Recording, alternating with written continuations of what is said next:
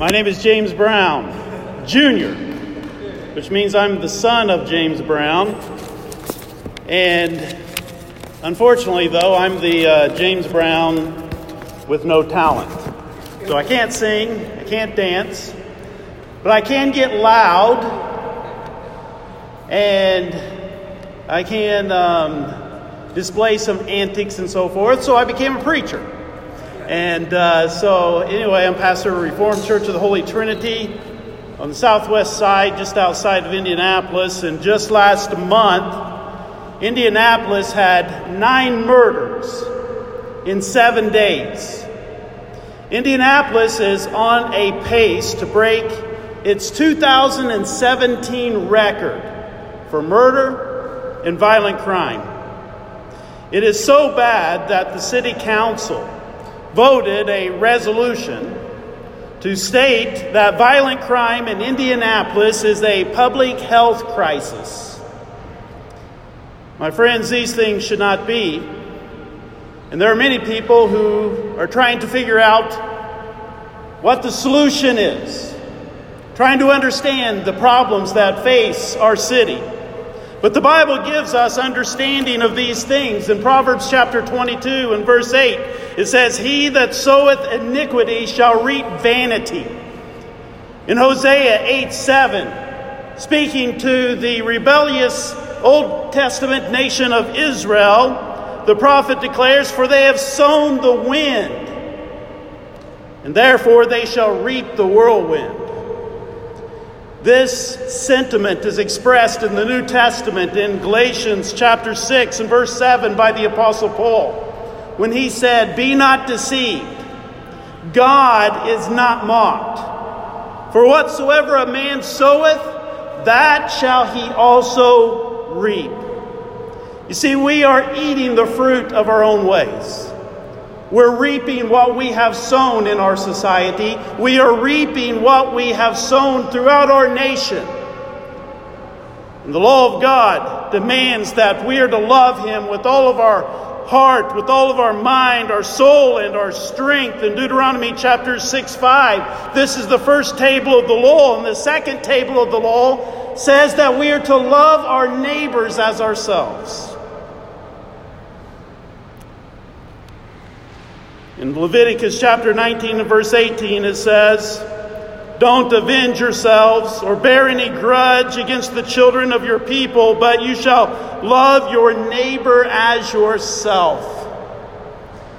Jesus affirmed this law.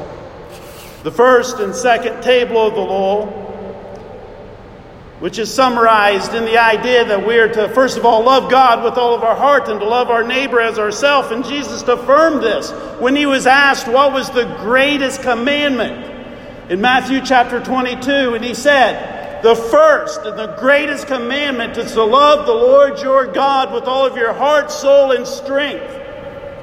And the second, to love your neighbor as yourself." Our sins against our neighbor is always a result of our rebellion against God. You see, the very first sin that we find in the Bible was Adam and Eve's rebellion against God. And you know what the second recorded sin in Scripture is? Cain killing his brother Abel. Violations of the 2 tables of the law. To love the Lord your God with all your heart, mind, and strength, which Adam and Eve did not do. And to love your neighbor as yourself, which brought about the murder of Abel by his brother Cain. You see, the violence in our city is a direct result of our rebellion against God. We have denied our Creator, and instead of teaching that man was created in the image of God, we are teaching that man has evolved in the image of animals. We have prohibited the teaching of creation. We have prohibited prayer. We have prohibited the display of the 10 Commandments. We have prohibited any acknowledgement of God in our schools and in civil society. And the result is just as the Bible predicts in Romans chapter 1. Listen to the words of Paul.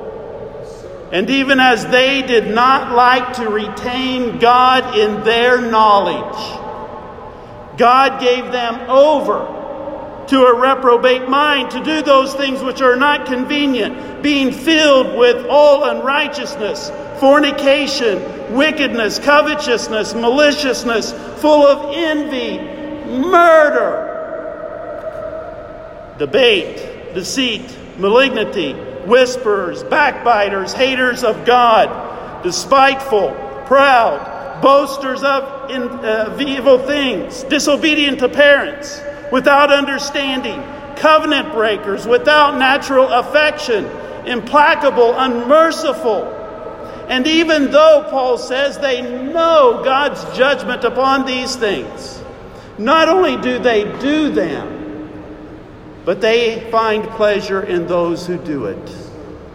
You see, our only hope is for the church to be engaged in society with the gospel of Jesus Christ.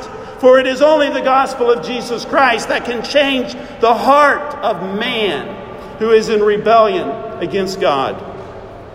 Our hope is in a civil government to participate in their jurisdiction in the restraining of sin.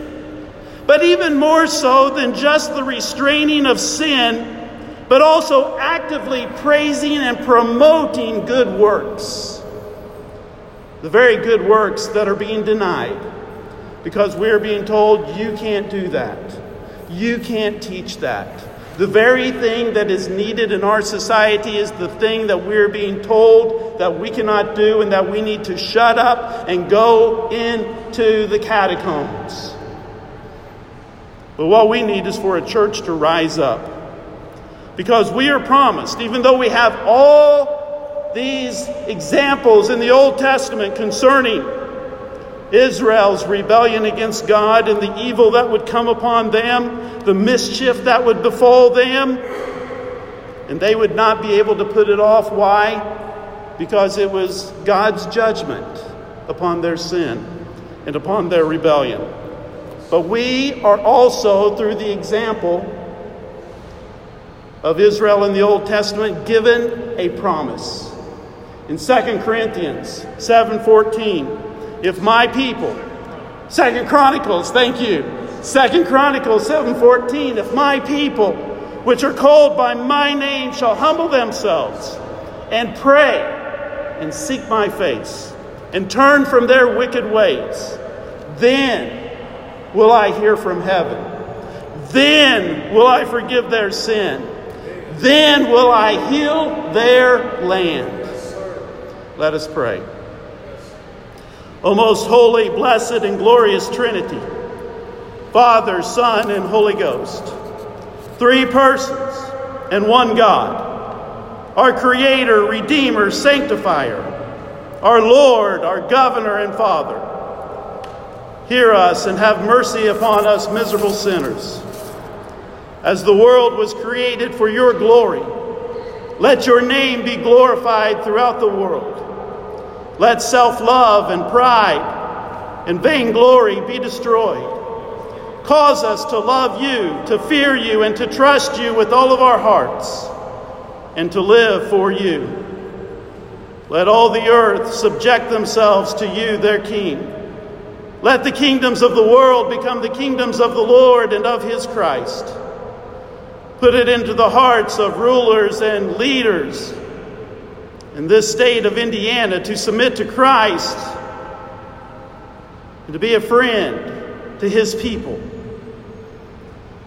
We pray that you would save them from the temptations that would drown them in sensuality or break them upon Christ as a rock of offense by engaging against his holy doctrine and ways and servants.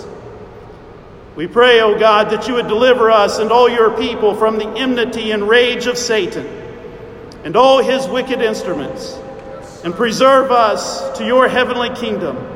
We pray that you would forgive us of our sins of commission and omission.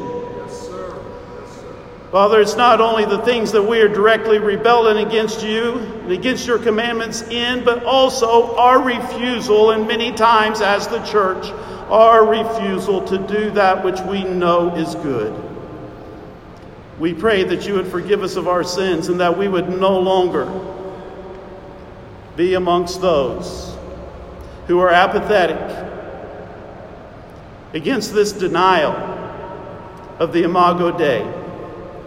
But may you help us to love our neighbors as ourselves. For only you are the universal King. All power is yours in heaven and earth. And of you and through you and to you are all things, and the glory shall be yours forever. Amen.